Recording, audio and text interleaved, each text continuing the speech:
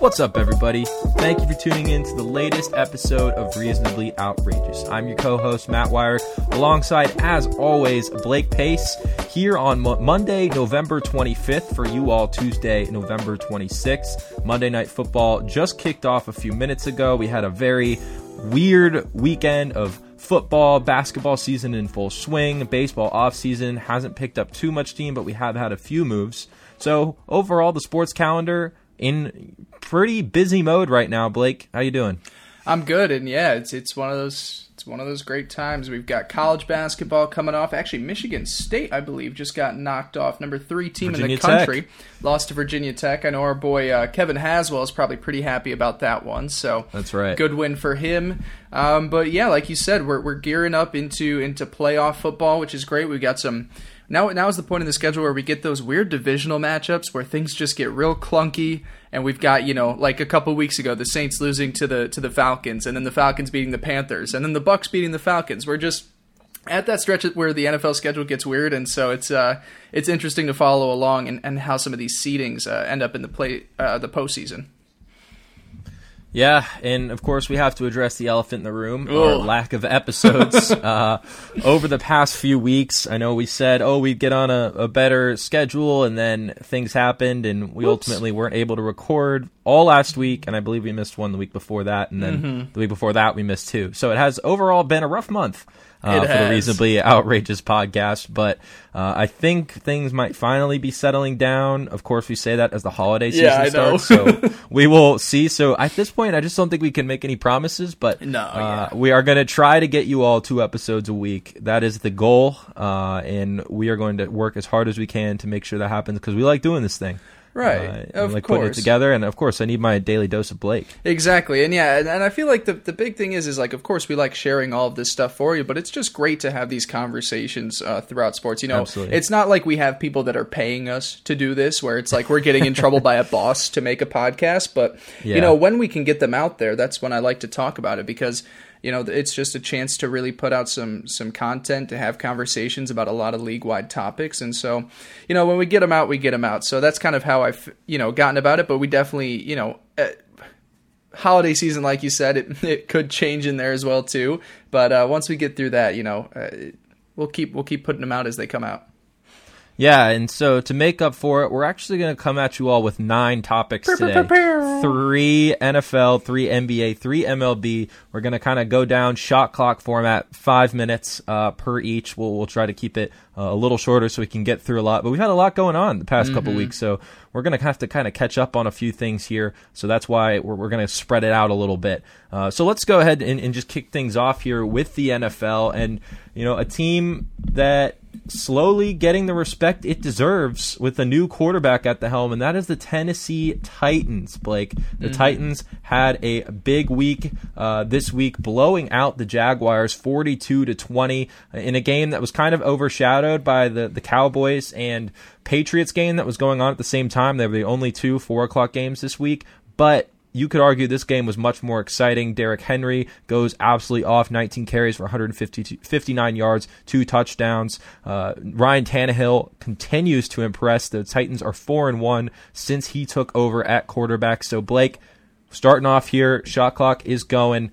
What do you think is the future, the ceiling of this Titans team, and are they a legit contender in the NFC or AFC? Excuse me. Yeah, so they've got a really good shakedown of the roster. Like I said, it's a very good defense. It's a decent offensive line, hasn't been playing up to its standard, but then you've got young receivers out there. You've got Derrick Henry, and Ryan Tannehill is an upgrade over Marcus Mariota. The most interesting thing to me about the Titans is that the first half of their season, their strength of schedule was among some of the easiest in the league, and they went 4-4. And now we're at a point where it switches in the second half to one of the most difficult schedules remaining in the NFL. And we've seen them play the Panthers. They lost by 10, but then they beat the Chiefs. Of course, they go and beat the Jaguars. And then the road ahead for them, they've got the Colts, the Raiders, the Texans, the Saints, and then the Texans again. Those are all either playoff teams or teams that are a half game out of the postseason. So, do I believe that the Titans are a legit team? Yes. I just unfortunately think that the crowd is a little too thick right now. I think that, playing the Texans twice in the last 3 weeks, with a game against the Saints sandwiched in there too, which me and Matt and our good friend Tom will be at, which will be super fun down here in my homeland. I just think that it's going to be too tough of a road ahead for them to really make a playoff push, but they could also really derail some of these teams' hopes. I mean, if they beat the Colts this week, Colts season is done. They're not going to make the postseason. The Raiders, same way. They're going to fall out. But I just think it's a little too late. They could have maximized really their first half of the schedule and weren't able to do so. So unfortunately, I think it's a little too late. But it's a good team, and they should feel excited about next year, whether it's Tannehill back or a young quarterback they take in the draft. Yeah, I mean, honestly, I just think that the AFC South is so wide open right now. Yes, the Titans are 6-5, which puts them tied with a couple of teams for that 6th spot in the AFC. But I still think that, with 2 games against the Texans left, they certainly could make a push for the AFC South division title. I mean, we look at the NFC East right now as probably the worst division in football, but you could argue the AFC South is not too far behind it. What? I would say that every division except for the AFC South, every division except the AFC South and NFC East has a team that I think has a legit shot at winning the Super Bowl. But you've got like the New England Patriots and then the Jets and the Dolphins. You've got 4 teams in the South. You got 2 playoff teams in there though. You've got the Bills, who are 2 games up. Of course, my phone's ringing right now. You have the Bills, who are 2 games up on anybody else in the AFC. But yes, there's probably a gap that's going to be closed because the Bills have a tough stretch the rest of the season. But the AFC South has 4 talented teams. I'm not saying that they're clunkers of franchises right now, but there's nobody to me that stands out that makes this division a powerhouse, in my opinion. Like there's nobody who I would say, okay, they could take down the Patriots right now. I don't think that that's necessarily a ceiling for any of these 4 teams. Yeah, but I guess in my comparison, top to bottom, it's way more competitive than the AFC East or the NFC. Well, I'm not saying it's any like less competitive per se. I just think that if we're power ranking the divisions, I'm putting the AFC South toward the bottom because they just don't really have that knockout. That's crazy. I mean, I guess I see where you're going with the fact that they've only got 1 team in the playoff picture right now. But when you're the AFC East and you got 2 games against the Jets and the Dolphins, it's a pretty easy cakewalk. Likewise, if you're in the AFC North, you got games against the Steelers who can't do anything on offense. The Bengals as well in there too. Steelers, who have the number 6 spot in the AFC. The Steelers are a bad team. The Steelers are a bad team. They are not going to make the postseason. Hey, the Browns can make the postseason. I know. You got 3 teams in that AFC North who are conceivable threats. Dude, the Steelers are so bad. If you watch their games, they are miserable to watch on offense. Well, Devlin Hodges is the future. Yeah, he's way better than Mason Rudolph. Absolutely better than Mason Rudolph. I think that there's no question they have to go with him. But we're talking about the Titans here, and yeah, you mentioned that schedule. It's really tough down the stretch here, but they've really managed, to beat these good teams. They obviously upset the Chiefs 35-32 in a game where Tannehill only had to throw 181 yards, but he has gone off for over 300 a couple of times. He did everything he needed to do, supported by a strong running game. Derrick Henry is really picking up steam the last few weeks, has started to really pick up his game. I don't know if there's a receiver in that group that necessarily scares me, which is why I think that has to be one of the priorities going into this offseason. But Blake, do you think Ryan Tannehill is the future now? I mean, do the Titans have to give him a deal after the season? I think he's definitely up there and deserving one. Depending on where they're picking in the first round of the draft, and they maybe don't get one of the top 4 or 5 guys that are in this class, I think you got to go forward with Ryan Tannehill because you're at a point where you've got a really good team around there. And if you're going to take a flyer on one of those later quarterbacks, it's a big risk. And if Tannehill's making this offense hum and he's pushing it down the field, I would at least severely consider moving ahead with Ryan Tannehill because he adds a pop to the offense that we saw Mariota never really took shots down the field and he played it safe and he was always hurt. There's our timer. That's your buzzer. I think they got to. I think they got to move him.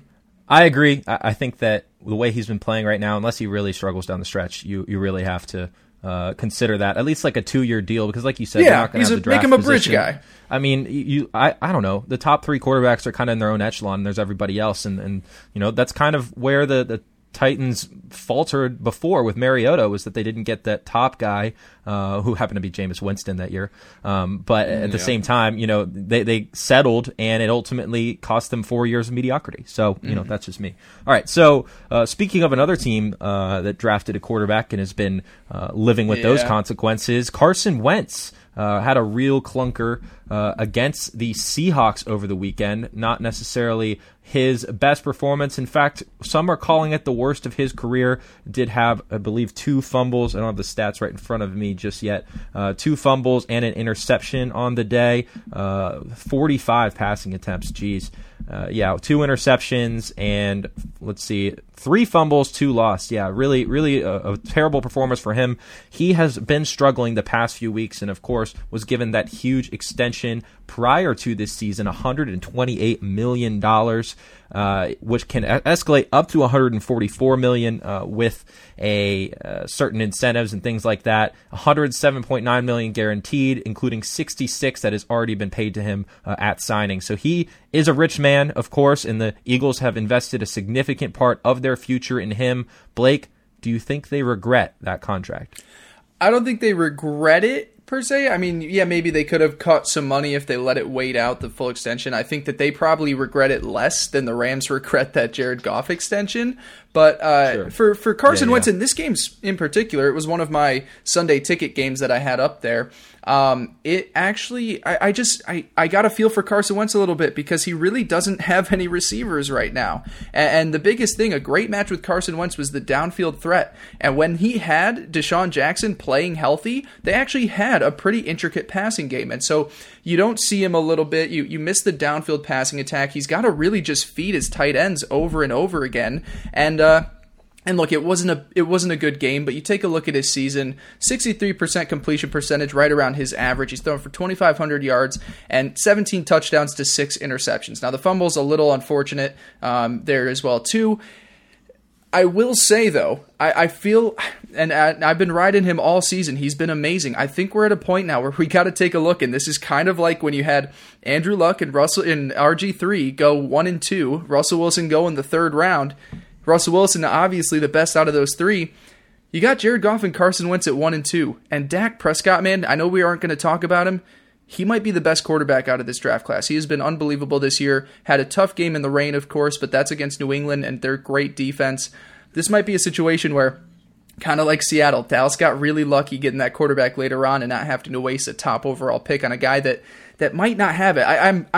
I still think Wentz has all the tools, and I think he's playing in an unfortunate situation right now, but hasn't looked great this year.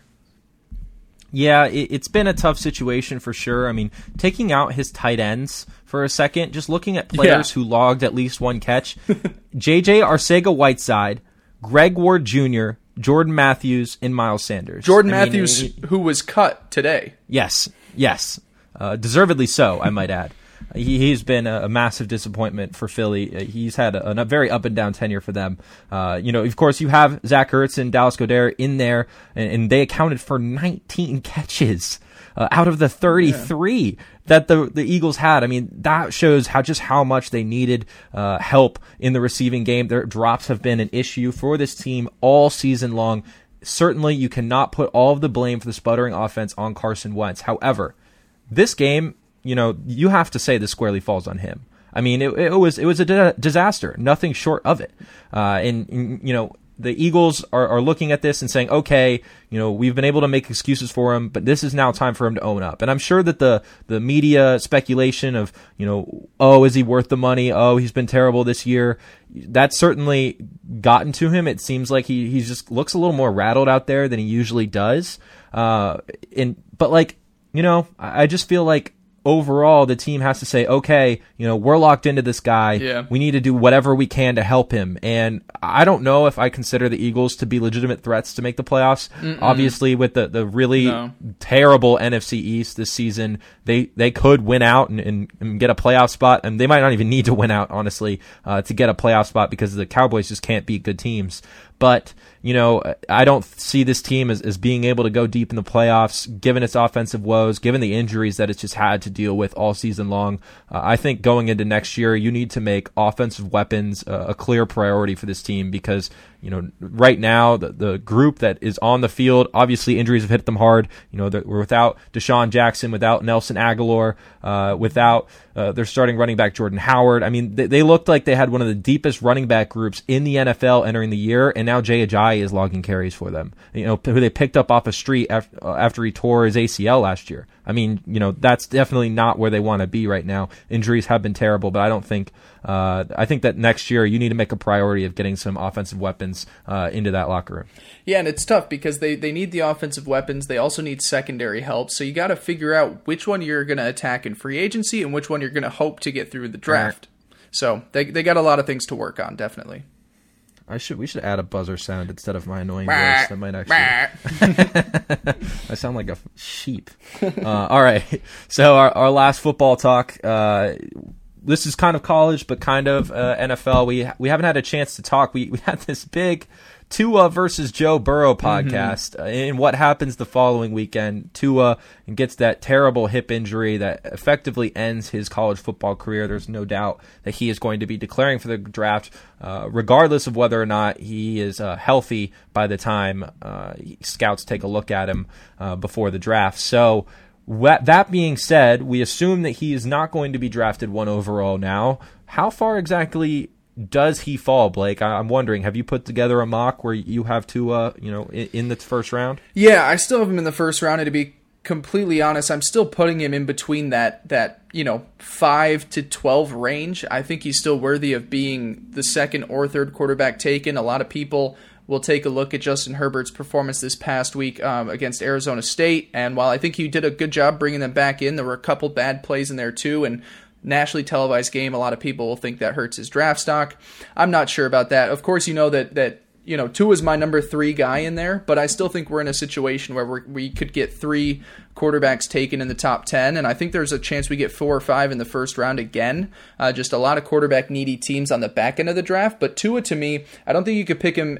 I don't think you could take someone like a Jordan Love out of Utah State, or a Jalen Hurts out of Oklahoma, or who else am I forgetting? There's another quarterback, Jacob Eason out of Washington. Sure. Tua should still be that number 3 guy. To take a look, I've got the draft order up right now. I mean, if you're the Chargers at 11, I'd go ahead, try and move up maybe to pick 8 or 7 to take Tua. Tampa at 12 is enticing. You get a little bit lower down, it's a little more difficult. Of course, Tennessee is on its run now, and they're above 500, so I feel like that falls a little too late unless they wanted to trade up. But if you're a team and you're Denver, maybe Drew Lock doesn't show it, and you're like, all right, let's try this one more time. Or maybe Atlanta or Detroit, and it's like, okay, let's just have a guy. We can let Tua sit his rookie year because he's going to be hurt and see what we've got there. I don't think it'd be – I would be shocked if he fell outside like the top 16, I'd say. Yeah, I have to agree with you. Even if there are teams who, maybe have a quarterback in mind, like you mentioned, for next year, this is somebody who could sit behind them, get completely healthy, get acclimated to the NFL, kind of have a redshirt year before, really stepping in what is that, 2021, the 2021 season as your new QB1. Here's an interesting one. What about the Raiders? John Gruden would love to have Tua at the helm. I mean, you obviously are locked up with Derek Carr right now, and the offense has looked good in recent weeks, but I don't think anyone can deny the point differential, minus 56. The fact that they're 6-5 right now is definitely a bit of luck. They've, not necessarily racking up the points either. You kind of put some pressure on Carr by bringing in Tua to say, okay, look, he's not going to play this year. You have nothing to worry about for the 2020 season, but they have the Bears pick right now, which may be a little bit low. They might have to trade up from there depending on how the Bears finish, because I have a feeling the Bears are just going to stumble to an 8-8 record, which, is just terrible for them because, one, they don't have the pick anyway, but, that's going to screw them in later rounds in that draft too. So I just feel like the Bears are just destined to be an 8-8 team. So you probably, you mentioned you don't think of getting past 16. If the Raiders don't move, I think that's a great pick for them. Right, yeah, the Raiders would be a good situation. Now, Derek Carr has had a better season this year than he did last year, and absolutely. I don't know how. Yeah, like you said, it could be that bridge type quarterback where maybe they give Carr one more go at it and bring Tua. I mean, you could say that Tua sits 2 years. I mean, we're only like what 7-8 years removed from that being the standard with quarterbacks. I mean, we weren't getting these Kyler Murrays jumping in and starting week 1, Baker Mayfield's getting in by week 3. I mean, that just wasn't really what happened. And I think that, with Gruden, who used to coach under that system, I could definitely see him doing something like that. Yeah, I wouldn't be surprised too. And with how well they hit last year's draft, they've got a lot of young prospects coming up where some of their holes that you think they might have aren't as big, and you can address them in free agency with the cap room that they have. I want to take back something that I said, though, because I said Atlanta and Detroit in there. Their quarterbacks, to me, are just too young right now. Like, Matt Ryan, I think, is 34. He's got a few years left. Detroit's got extended, a few too. years. I think he's got a big deal. Right, yeah, he does. So I would take away those two teams. I really think, realistically, what we look at is Cincinnati's going to take Joe Burrow. Does Miami take them at 3? I'm not sure, but then you could take a look at I feel like if Miami's got to go Herbert. I would think so, and I feel like that fits Brian Flores a little bit more. But then I take a look at the Chargers. Phillip Rivers, got to move on from him. Tampa, you're moving on from Jameis. Unless Tennessee wants to trade up, and like you said, Oakland, those seem to be the most realistic scenarios for me. Denver? Yeah. That enticing at all? Well, hopefully we get Drew Lock this week, and he kind of hopefully becomes... I mean, they've just drafted so many quarterbacks and missed on so many. I hope Locke is the guy, but you could never know what John Elway is going to do in the draft. John Elway is really that's a big thing is his job on the line. We're over time, but is his job on the line with Drew Lock right now? That's an interesting wrinkle with this season, because we could see a very different front office and make a very aggressive move. Oh yeah. The old timer John Elway now, I bet you they go young. If they do fire him, I bet you they go some young savvy exec who's got big bright ideas, and they go big on a quarterback. I could definitely see that. Oh yeah. All right. That is NFL in a solid 17 minutes. Nice. So only 2 minutes over. I'd say that's pretty good. Mm-hmm. All right, so we're going to go ahead and jump into some NBA here when I pull up my topics. All right, so this is actually, Blake, this is an argument I've been having in my office at work. Ooh. And we have some very heated people on either side, so I really want to know what your take here is. James Harden is off to a pretty historic start to the season scoring-wise. He leads the league 37.9 points per game, an absolutely ridiculous number. And, with the way that he has been playing, the amount that he shoots, I don't see that necessarily going down. In fact, I know this is really early to talk about the MVP conversation here, but I don't want to talk about necessarily him right now. I want to talk about him at the end of the season. If at the end of the year, James Harden is averaging 40 points per game, is he the MVP of the NBA? This is such a tough one. This is tough because to me right now, I mean, you've got guys like Luka and Giannis out there, and it depends what their seasons are looking like too, of course, and their records. But for James Harden, if he's averaging 40 points, I feel like they would give him the MVP award, but I also feel like it's a situation where Russell Westbrook got the award for averaging a triple-double, and kind of an MVP that we look back a few years ago and we're like, yeah, but they were a 6th seed in the Western Conference, and so and they made it to the second round of the playoffs. So what did it really matter? Was he really the most valuable? So the Rockets, I mean, James Harden, he's balling out. Right now, 38 points a game, 8 assists, 6 rebounds. The shooting percentages are a little bit lower compared to his standards. He really struggled from 3 to start off the year. PER is right up there, 30.1. It just really, to me, if he's averaging 40 points a game, how many shots is he taking? Are the Rockets still winning games?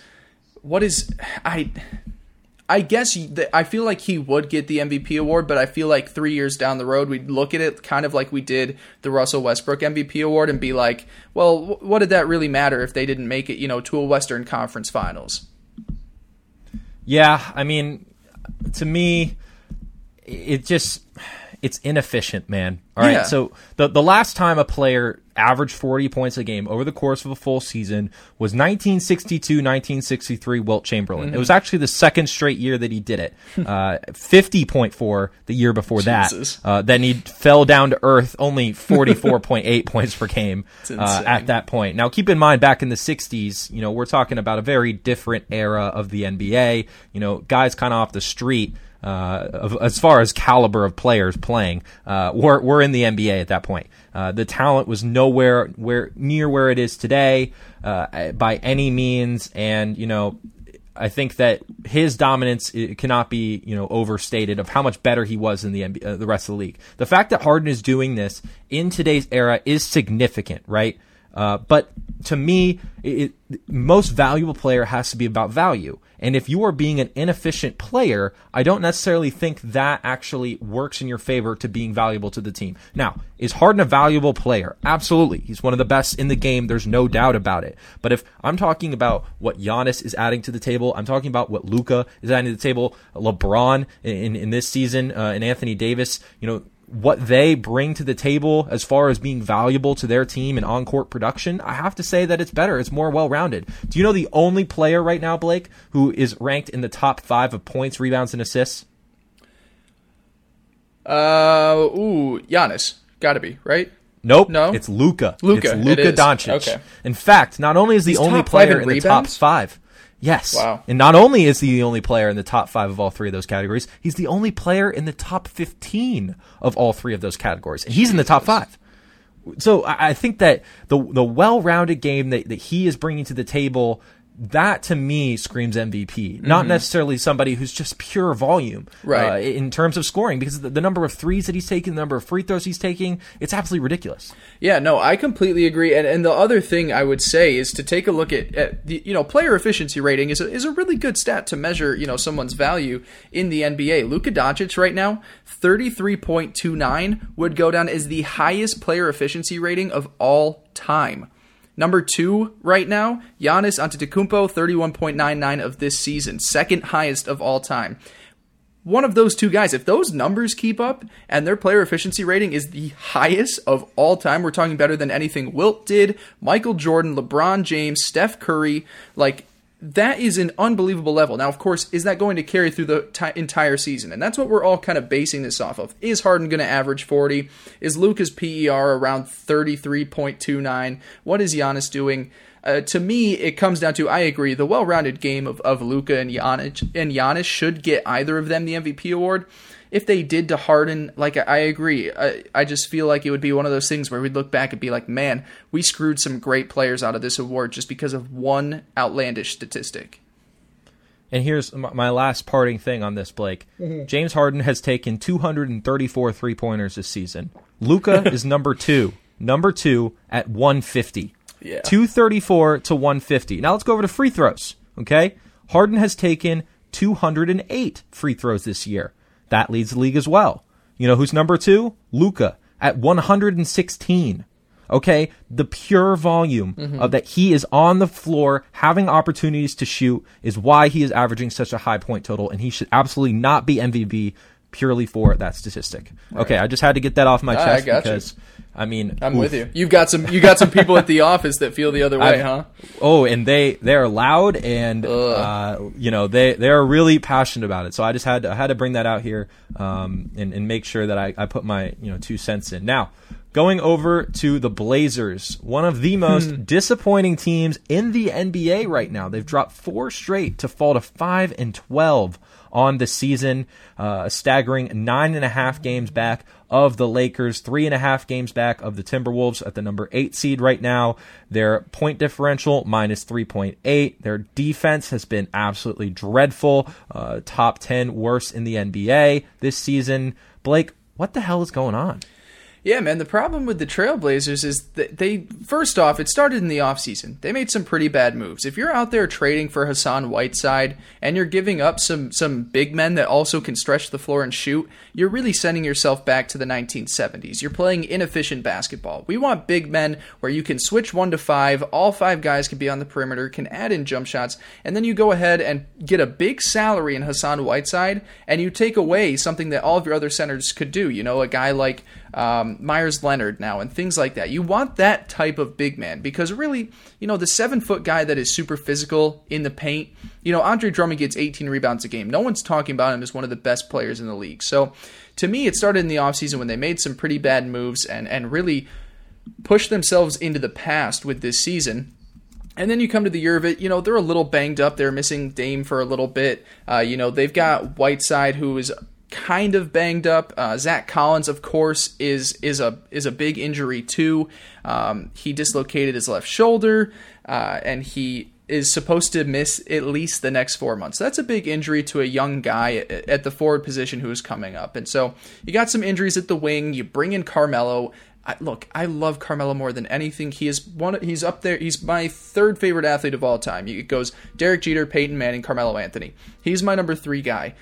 I love him. He doesn't play an efficient style of basketball in 2019. So really, the Portland Trailblazers, since the offseason, have moved themselves away from being an efficient team, and also not to mention that CJ McCollum is a guy that also likes to play a lot of, mid-range jumpers, inefficient shots that don't correlate to success in today's NBA, and that's kind of why we've kind of whiffed on them, and they've just been so abysmal this year. Well, the season is 20% through, with where their winning percentage is at, it's as if they were on a 1-3 start in the NFL. Right. I think that at that point, certainly there's a lot of cause for concern, but I don't think a lot of people are freaking out to the degree that people are freaking out about the Blazers. With a 1-3 NFL team, it's certainly not a good look, but we've seen plenty of times where teams have turned things around. I know the Saints 2 years ago started out 1-3, so they then I think rattled off 9 straight and made it all the way to the Minneapolis Miracle game. But anyway, this team is definitely has a different look than in years past. Like you mentioned, they had some off-season moves that have kind of taken them away from their identity, and I think a big part of that is Hassan Whiteside. Man, he just doesn't fit the mold that the Blazers have had in years past. He's first of all, he's always hurt, so he's never on the court. But 2, he's just so wildly inconsistent. He doesn't play good defense ever. I mean, he looks honestly, he's one of the laziest players in the NBA, in my opinion. The way he plays on defense, it's just he never gets down the court in transition, doesn't necessarily come off a pick very well. It's really just a lot of little things that kind of add up with him. So I think they're going to have to make a trade at some point to boost this team. I think that they can turn it around with the roster that they have. I don't necessarily know if they can compete with the likes of the Lakers and the Celtics and the Jazz right now, where things stand, but I do think that they can certainly turn things around and make the playoffs. Yeah, I think they can turn it around too. I mean, when healthy, it's a good team. With Zach Collins back in there, with Carmelo Anthony hopefully playing a little bit more style as the number 3 guy in there, they can still make the playoffs. I mean, it's a good Western Conference, and a 1-3 start is a good comparison to it. A lot of people, I wouldn't take a look at 1-3 and say that they're finished. Now, if it goes to a 1-4, 1-5, 2-5, then you get to be a little bit worried. I really think they. Like we both have said, they just kind of moved themselves away from what wins basketball games in 2019, and it's really unfortunate to see because they have a lot of talent on that team. Yep. All right, our last NBA thing here. Woj dropped the other day a big story about what the NBA is considering as early as 2021. A couple of changes that they're considering rolling out, including a shorter season, cutting it down to 78 games, a mid-season tournament.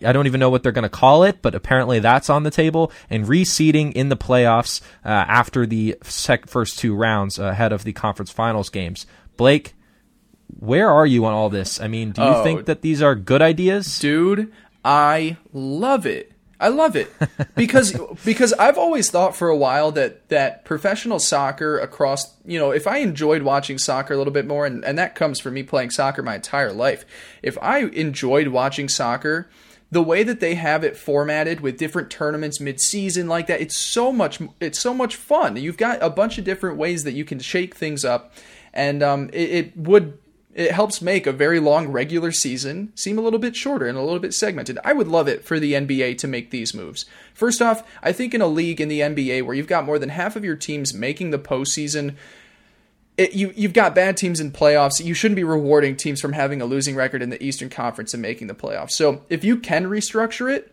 and of course that makes the regular season a little bit shorter, hopefully you shorten up the playoff teams a little bit, restructuring the conference finals team, having a play-in game, a mid-season tournament. These seem all things that kind of move towards something unique that we don't see in American professional sports. We don't see it in baseball. We don't see it in football. We've got, all-star games, things like that, but that's just a joke, essentially, where a bunch of people are getting together to cash another check. I think that these moves would make the NBA a lot more interesting because it's a season that's just so long. We've got so many concerns over load management. We've got, people, viewership for the NBA is down, I want to say 17% so far this year. I think I saw that last week. And so this would be something that would re-engage the fans and really take basketball to another level, because it's a growing sport. The money is there. And now if you can add in, this is a plus for teams. It's a plus for, the league itself. It's a plus for all of the media outlets to get more stuff. Like if you can get that mid-season tournament, that's a ton of more money coming your way. And it's great for the viewers because it makes, what is a regular season that's long and clunky a little bit more interesting. All right, Blake. I hate to you don't like it? Oh, dude, you're so. Oh, let's hear it. I think it's the wrong sport. First of all, I think this mid-season tournament idea would be fantastic for college football. I think you should take the bowls, move them to the middle of the year, have an entire week where everybody is off. Okay? That's like a week that everybody has off, and the top whatever many teams that make bowls every year, however many teams make bowls every year, have those bowls game mid-season, so that all of a sudden, after having to watch, Furman versus Alabama one week, you finally get to see Alabama versus Georgia, right in the middle of the year. Maybe not, SEC versus SEC, but you get the point. Mm-hmm. I mean, you pit Clemson against Alabama mid-season. That can really shake up the college football. And then you expand the college football playoff. I think that would be awesome. I have so many ideas for how college football could be reformatted. Yeah. I mean, we've talked about adopting the soccer and, what's the word, where you move up divisions. If you're the top two teams, it's you move just up like promotion. What is that called? Well, it's essentially like a promotion or essentially. Yeah. I think they should just rank the conferences and do that. Now that will never happen because of money, but I think this is something that they could do. Now, as far as the NBA goes, the reason I don't like it is because no one's going to take it seriously. And look, and I'm not talking about the fans. I'm talking about the players and the coaches. I mean, load management is a huge topic in the NBA right now, and players, sitting games out so that they're healthy by the time the playoff comes. I saw a tweet right after this came out. Kawhi Leonard already declared out for the 2021 midseason tournament. That's the kind of thing is players are going to sit this out because it doesn't mean anything. And sure, you can give financial, accolades and things like that, trophies at the end of the tournament, whatever. But, people care about championship rings. I'm sorry. That's what goes into becoming a Hall of Famer, which is ultimately what it's about for a lot of players. It's about the glory, about, being a legend, all that kind of stuff.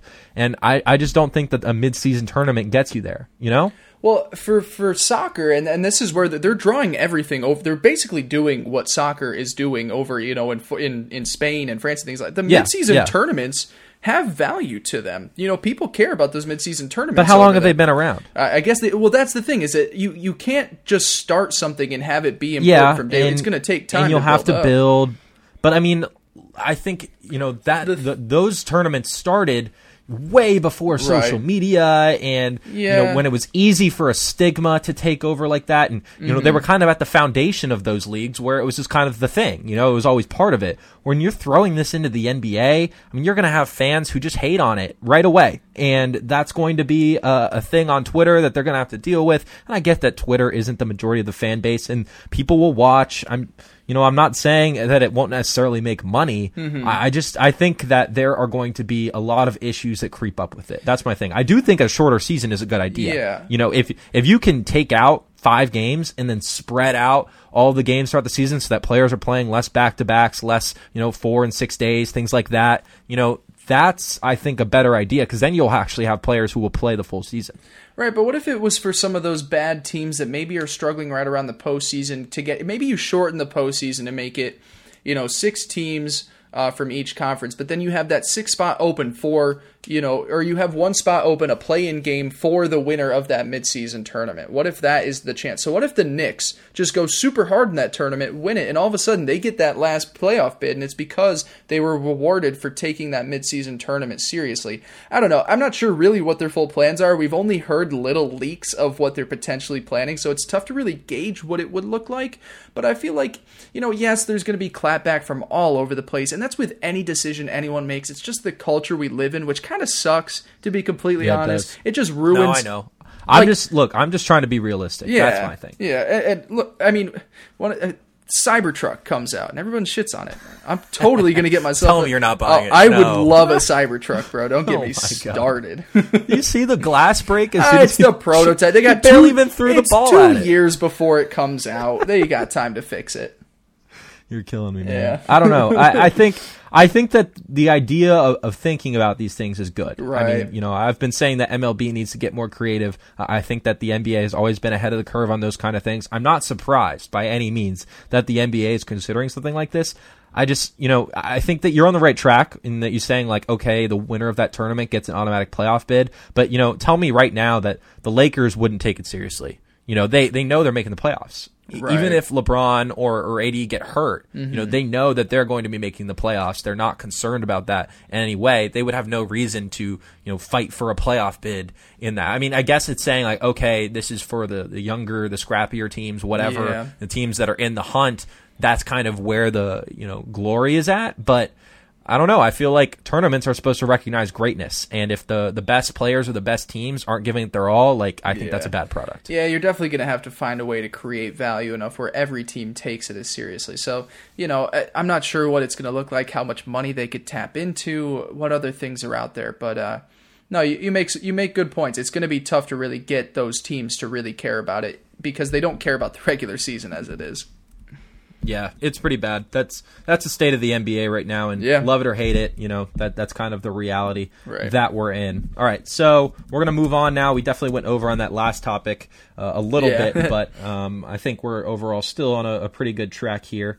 We'll move and shift gears over to the MLB, where we're going to have to start with the White Sox, who are obviously so far the talk of the offseason, having made two major moves. First, they signed Yasmani Grandal to a 4-year, $73 million deal, which is actually the largest contract ever issued in White Sox history, which is actually pretty crazy to think about. And then, just a few days later, they go around and they extend Jose Abreu, who just recently accepted the qualifying offer to stay with the team. He takes a 3-year, $50 million extension, including a $5 million signing bonus, with an $11 million 2020 salary, which is actually lower, oddly enough, than the salary he was going to make with the qualifying offer, which was $17.8 million. So he actually lowered his salary this year, but then ensured his financial future for the next 2 years after that. So the White Sox making some big moves so far. Offense, not necessarily the big driver as to why they were struggling last year. It was certainly pitching, and they're going to need to do that. But Blake, from here, bridging off of that, after signing Grandal and Abreu, what do the White Sox need to do to be legit contenders? To be completely honest, I don't know. The White Sox are just is the mix of these early signings plus the talent that they already have, the young talent that is coming up, is that good enough to make a jump in a tough division that they already have? You've got the Indians, you've got the Twins that are coming off 101 wins, Cleveland 193, and who knows, the future of Francisco Lindor there as well too. I don't know if these moves are actually going to be what it takes to move the White Sox up into that playoff contention. I'm not sure what else it would take out there. I'm assuming you gotta continue to upgrade in free agency on some other positions there too. But to me, I mean, you've got Abreu, Grandal, Anderson, Moncada, and Eloy Jimenez. So did I say his last name right? Jimenez. Yeah. Okay. Yeah. Right. And so Anderson, Moncada, Jimenez, .871 OPS and 74 homers in 2019. And now you bring in a couple extra bats in there as well too. I'm not sure if they have what it takes. They'll move the needle up a little bit. I'm not sure if it's big enough to capture, that division title. For me with the AL Central, it's a crapshoot. I mean, look at the Twins from last year. They go 101-61, which just on the surface looks like a fantastic season. And the Twins, they did have a very good season. The offense was absolutely incredible. They had a few career years from some of their pitching. They overall had a very good team that didn't deserve the ending that it had in the playoffs. Now, you look a little bit deeper into that. Of their 101 wins, Blake, 50 came against the rest of the AL Central. 50 of their 101 wins. That is easily the most wins any team had versus their own division. So you look at that right now. Oh, excuse me. Sorry. The Yankees had 54 against the AL East. God damn it. But, the Twins were up there, just absolutely decimating the rest of the division. And, you increase that talent level of the White Sox. You think that the Indians will still be contenders. I don't know where the Royals or the Tigers are going to be, but you'd think that the White Sox, the Indians, and Twins are all going to be able to beat up on them. It just kind of depends on where they come around each other. I think this closes the gap a little bit. But that being said, like I said before, pitching was the real struggle. I mean, they have hitters top to bottom. If you add Yasmani Grandal into this group, you're looking at a lineup that's got Tim Anderson near the top. You've got Jose Abreu right there in the middle. Yoan Moncada finally took that leap forward that they were hoping for after trading for him from the Red Sox. Eloy Jimenez had a pretty good rookie season. That outfield overall outside of Jimenez definitely struggled, but they're hoping for maybe some better production moving forward. But looking at that pitching staff, outside of Lucas Giolito, who had a fantastic year, nobody had a sub-4 ERA. Ivan Nova, Reynaldo Lopez, Dylan Cease. They had Ross Detweiler make 12 starts this year. I didn't even know that. Dylan Covey.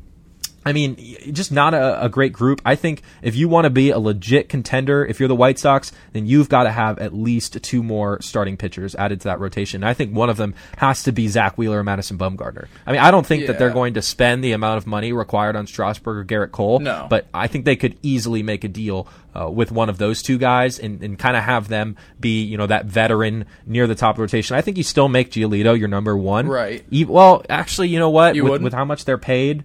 like it was like when Strasburg, was kind of the number 1 in DC, and then Max Scherzer gets signed to a $210 million deal. I mean, Scherzer had already won a Cy Young, so that's kind of a little bit of a different story. But when he came over, you could say that Strasburg's year before was pretty good and that he might have deserved it because he'd been with the team for a while, but they gave that number 1 start to Scherzer, and he's had it every year, except for this year. He was hurt to start the year. But other than that, Strasburg has kind of been that number 2. I think you could see something similar with Giolito, and maybe that changes next year if Giolito continues to ball and Zach Wheeler kind of falls off for Madison Bumgarner or whatever. But I think that you do need to add at least 2 more starting pitchers before you really start talking about the White Sox as legit contenders. Right. No, I completely agree. And like you were saying, that division is a little out in the open for them to be able to take charge of. It does come down to the pitching staff behind Giolito. Now, I'm not sure how much money they're up to now. How much are you think they're willing to go? Do you think they would try and go after both, or does it seem like one of those 2 and then one guy of the tier below?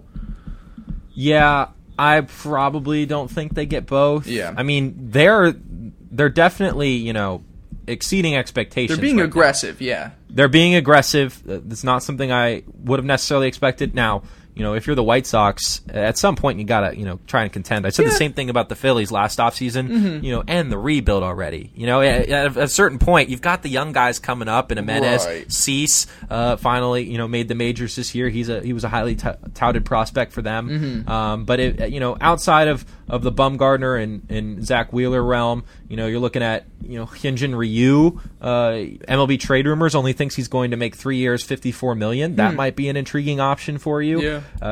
Jake Odorizzi, who was just with the Twins. You've definitely seen enough of him over the past few years. You sign him to an extension. That's an option, or not extension, but a deal. That's an option too. So I think that they go for one of those 2 in Zach Wheeler and Madison Bumgarner, and then after that you kind of go for that second tier of starters, and hopefully the back end can be bookend by some solid guys. Dallas Keuchel, another name, or Cole Hamels. Those guys probably won't be too expensive. So right, we'll see. Actually, MLB Trade Rumors thinks that Keuchel does sign with the White Sox. That was their prediction. Nice. 3 years, $39 million. I think, like you're saying, it is the time to, because at some point you're going to have to extend all these guys to massive deals if they keep going on the trajectory they're on. Giolito, Moncada, Anderson, Jimenez, you're going to have to pay those guys. They're not going to, by the way. That's a good point. It's the same thing that the Indians are facing with Lindor right now. They're just not going to. They're not that kind of team. They're not going to extend that. By the way, Odorizzi took the qualifying offer from the Twins, so he's back in Minnesota next year. I forgot about that. So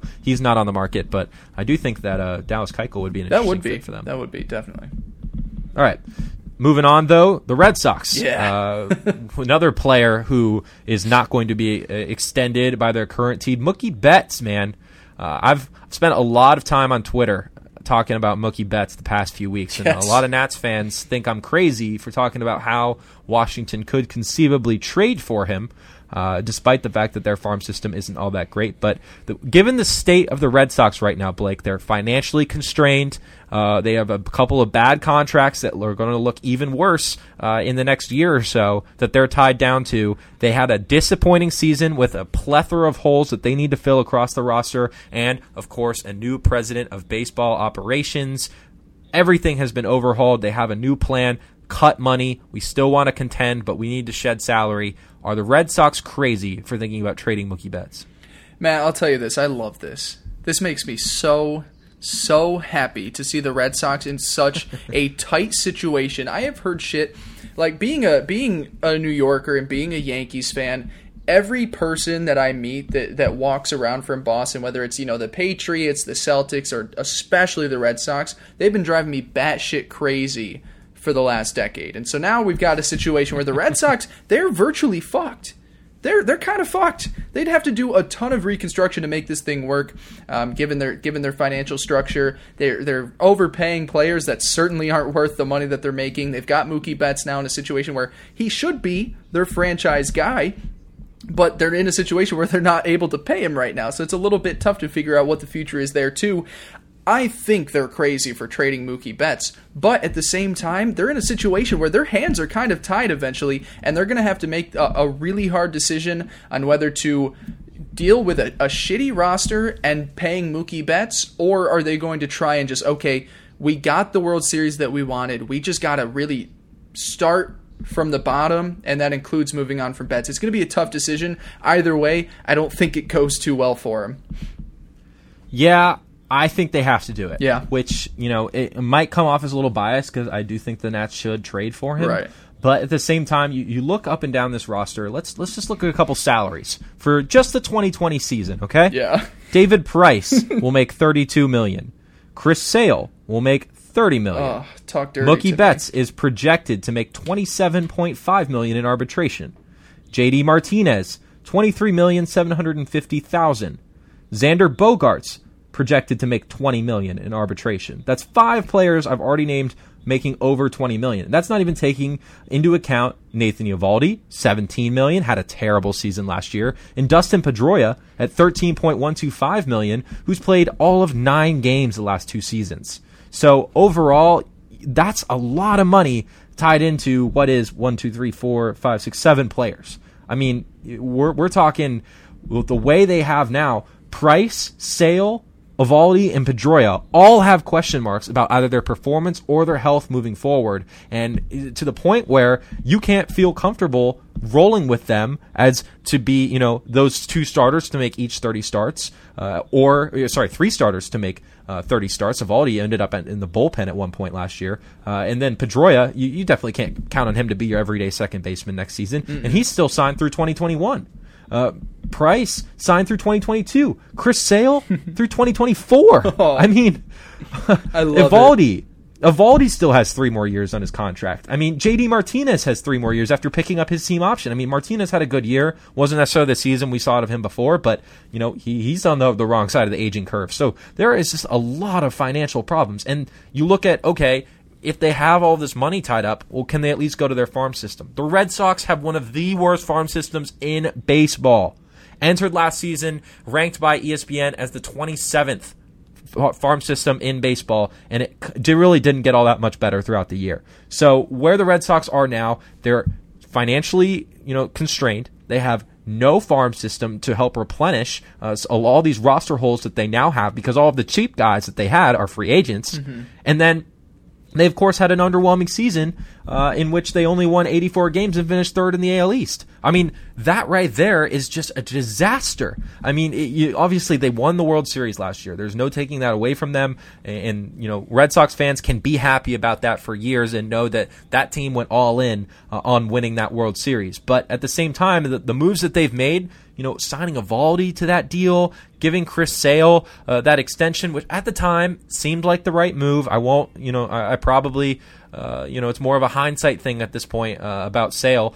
Same with Price, to be honest, the money that they gave to him. But overall, they have to trade Betts. I mean, he's their best asset if they want to either cut costs or replenish their farm system. And, if they want to give up all of that salary, then, they might be able to get might not be able to get as good a prospect, so maybe they eat a little bit of the money and do that. I don't know. But the way that the market's shaping up right now, this is the other thing. I think that they have to trade Mookie Betts, but I don't think they will. Okay? And you want to know why? It's because you look at what happened with Paul Goldschmidt last offseason. He got traded for what was pennies at the time. He got the Diamondbacks traded him to the Cardinals, who promptly gave him an extension. Paul Goldschmidt, easily one of the top 5 hitters of the game at that point. Still, I would say top 10 right now. But at that time, top 5 hitter in baseball, a premium first baseman, somebody who can plug and play, always healthy, never have to worry about that. He got you 2 top 100 prospects, okay? The highest one, which was ranked unanimously 50th, okay? Mm-hmm. One more player who was, I think, in his second year, a reliever or something like that, who had never been on a prospect ranking in his career, and a competitive balance pick. I mean, if that's what's getting you a top 5 hitter in the game, I mean, Mookie Betts is better. Don't get me wrong. A Gold Glove right fielder. I mean, those don't just grow on trees. Not to mention he's a great dude. Really gets along with his teammates. Seems like a great addition to any clubhouse. But are you really going to get that significant of a package greater than what the Diamondbacks got for Goldschmidt? Now, you could argue that the Red Sox front office is smarter than the Diamondbacks. Sure, they're not going to settle for something like that, but that's why I think with the state of the market right now, because he was a rental. That's what it came down to. Paul Goldschmidt was a rental, a 1-year rental, and that's exactly what Mookie Betts is at a greater cost, might I add.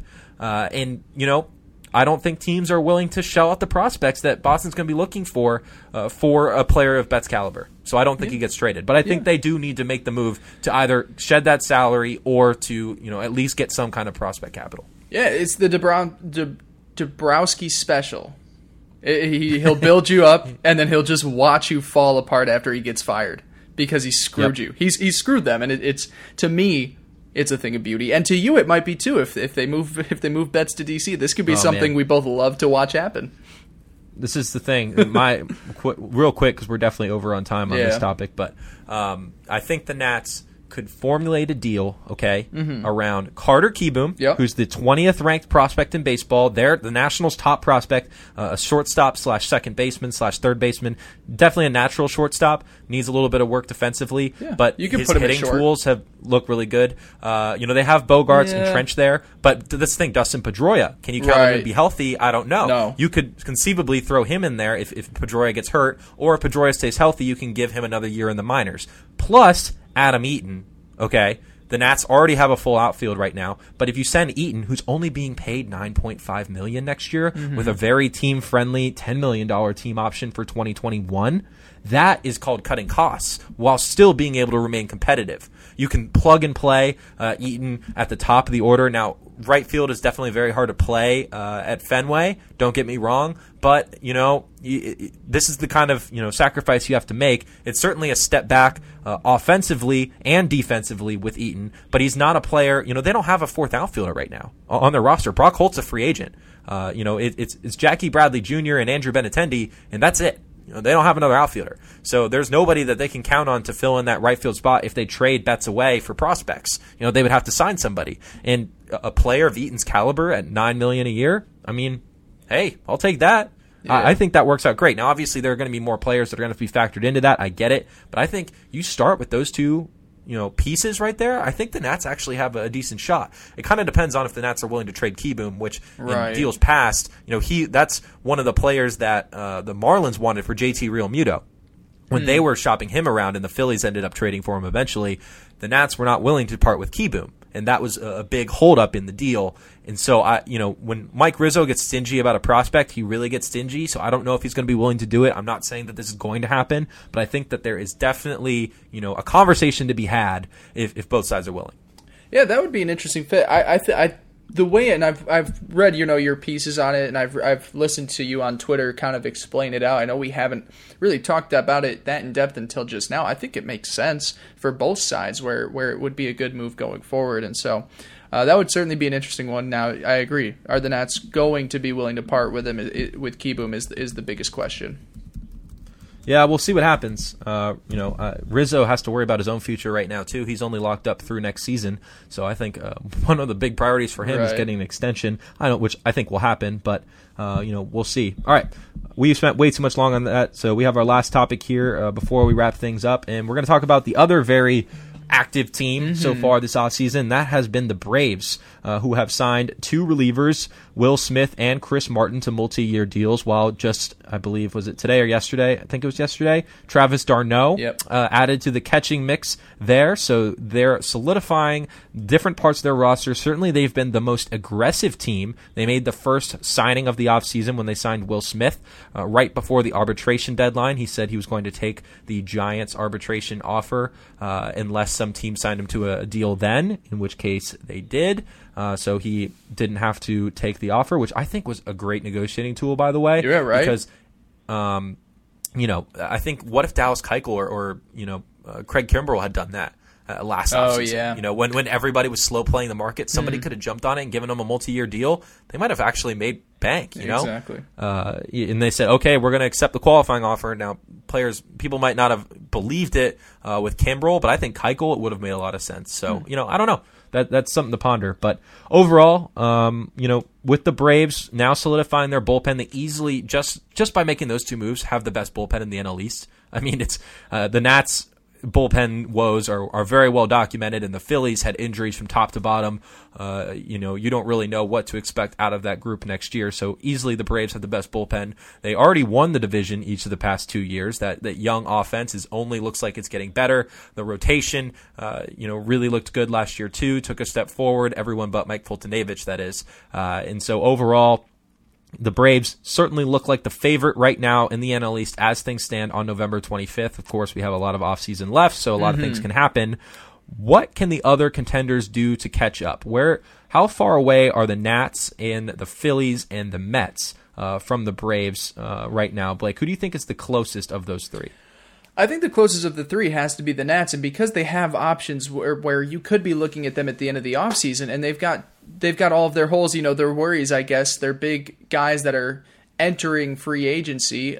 They've got situations where you can bring some people back. Of course, like you said, that Mookie Betts deal is still out there if it's actually going to turn into anything.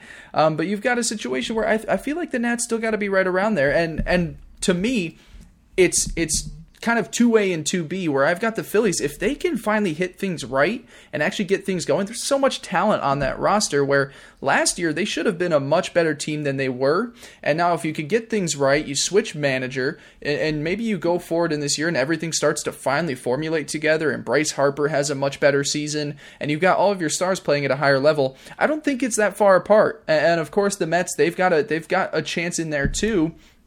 I would probably put them around 4, but I feel like it's not that far apart. The Braves won the division. You would expect that their young players take that next step again, and that might be tough to overcome because they've got great, talented, young players on their roster. And of course, they've been aggressive. I love Will Smith, just because he's one of those guys that I had on our Dynasty League that was so much fun. And so I don't know. I feel like it's not that far apart. And I would say at least 1, 2, and 3 between the Braves, the Nats, and the Phillies. It's still up for grabs. There's a lot of time for either of those teams to gain the edge over Atlanta. Yeah, I think the Nats have certainly some significant things to answer first. Right. The futures of Steven Strasburg and Anthony Rendon are going to be huge for the future of this franchise. I think that Strasburg gets re-signed. There's a rumor that he'll be re-signed by the Nats before the winter meetings. That's something that they're trying to get done so they can pivot and focus on the rest of their offseason. Anthony Rendon, I'm a lot less confident about. He seems like he might be going to Texas. The Rangers are opening a new stadium, and he's from the Houston area originally, has always talked about his roots and how much he likes Texas.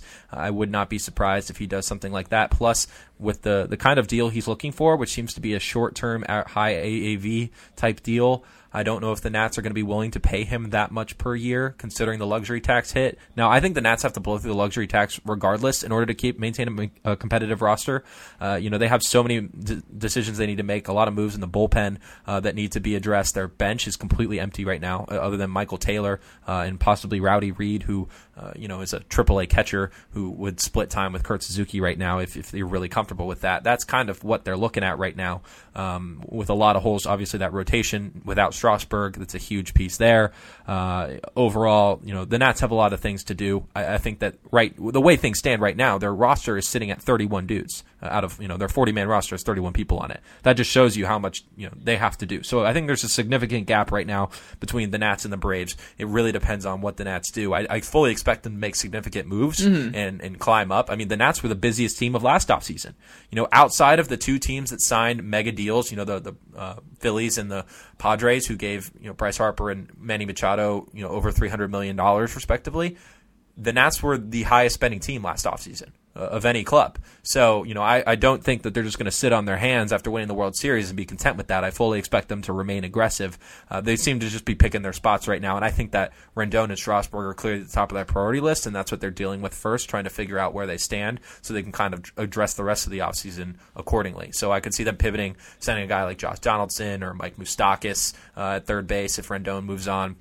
There's a lot of options for them. I think that there's a significant gap there. The Phillies, they need pitching. I think that they're going to go after another starter at this point. They really loaded up on their offense last offseason, adding guys like Gene Segura, Bryce Harper, JT Realmuto. I mean, they made Andrew McCutchen. They made a lot of significant moves to really boost their offense. But the way things stand, their pitching has really just fallen off. Aaron Nola was not a Cy Young candidate like he was the year prior. Jake Arrieta has continued his decline. That has been alarming for them. Zach Eflin really didn't take the step forward they were hoping. Vince Velasquez has stayed being a high strikeout, high walk type guy that they're wish that they could get better value of. And Drew Smiley and Jason Vargas were pitching for them at the end of the year, so they certainly have a lot of question marks at the back end of their rotation. Nick Pivetta and Jared Eckhoff, a couple of other guys who just really didn't take that leap that they were really hoping for in their rotation this year. So I think that they go hard. I think they're going to be one of the suitors for Zach Wheeler or Madison Bumgarner, those top two guys. I could see them going after a guy like Keuchel. I could see them adding two arms, honestly. I mean, the Phillies have a lot of money. Despite the contracts that they gave out last offseason, they're still pretty far away from meeting the luxury tax. So they could certainly afford to, sign these contracts. Now, they may want to be cautious about backloading them because a lot of these other contracts that they gave out last offseason are backloaded. So they could be a lot closer to that line within a year or two. But I think as far as the 2020 season, they need pitching. They need significant starting pitching. I think they will go after another reliever, even though they made that a priority last offseason too. They brought in a guy like David Robertson, which was a big move.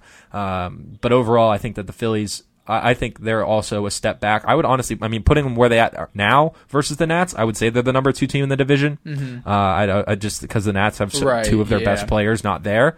But I don't necessarily think I'll stay on that perch by the end of the year. At the end of the offseason. Just kind of depends on how things shake out. So I think right now the Braves already had a very solid roster. They didn't lose too many free agents. I think they need another starting pitcher, but overall they've got a pretty set roster for the most part, so they look like they're almost ready to go to spring training, whereas the Nats, the Mets, and the Phillies all still have a lot of work to do, where I feel like they have to make some significant moves before I really feel like I could say that one of them will win the division next year. Right, yeah, I completely agree with you on it. It's just it's early to tell, and we've got those teams, like we said, we talked about the White Sox and the Braves, who both went out there and were aggressive, and it's like, how did they stack up? Well, we don't know, what the Twins are going to do to finish their offseason and what the Indians are going to do, and then you got to take a look in the NL East as well too, with how just such big decisions in DC, who the Phillies are able to add. It's just one of those things where we take a look at the two teams that were so aggressive to start. You also have to start to wonder, okay, when we take a look at the end of free agency, did they get the best value for the guys that they brought in? So it'll be interesting to see how the rest of the market shakes out. But yeah, I agree. It's a little too early to firmly say where the rest of those two divisions are at. All right, well, that baseball segment definitely ran over, and it's 100% my fault. This is what happens when I'm on the ticker, and then we get to baseball. I pay a little bit less attention to it, because I really wanted to dive in on some of these things, so I apologize for that, but we saved the best for last. Yeah. So, and we're only at hour 7. So we did a good job with this, keeping it concise. We've had episodes with 3 topics that have gone further than this, so I think we did a good job. Absolutely. All right. Well, that's going to do it for our show today. Thank you all so much for listening. Don't forget to rate and subscribe on iTunes, Apple Podcasts, Spotify, wherever you get your podcasts. I'm Matt Weyrich. You can follow me on Twitter at where I'm at by Matt Weyrich. Oh, there's so many ats and buys in that. Yeah. At by Matt Weyrich is my handle on Twitter. Well, you'll see me writing really long threads about how the Nats can trade for Mookie Betts. You can also find my stuff over at NBCSportsWashington.com. Blake is at Blake Andrew Pace, where he writes about the Colts and Syracuse for SB Nation. He also has his daily podcast, Quick Hits. Blake, how's that going, by the way? I haven't had the chance to talk to you about that. It's been fun. I've been enjoying it. Now, it's kind of if I get a little backloaded at work, maybe I miss an episode a week, so it's been a little tight getting, 5 episodes in a week, but I enjoy it. Just some quick NFL stuff, not taking too much time on it. I try and stay around 30 minutes, but yeah, so far so good. Well, as the 2-minute warning starts here in Los Angeles, where the Ravens are up 21-3. Lamar Jackson looks great. Mark Ingram's already scored. I haven't had a chance to really watch it, but I am excited to sit down and watch the second half, where I see Lamar solidify his case as the MVP favorite. I agree. It's happening. It's happening. Hey, well, at least we're on the same page there. Yeah. Man. All right. Any final words for the good people, Blake? No, thanks for listening, guys, and thanks for bearing with us with our schedules. We're trying to put some content out when we can, and so I appreciate y'all still listening along. Yes, we appreciate you all as always. For Blake Pace, I'm Matt Weyrich. Thank you all again for listening, and have a good one.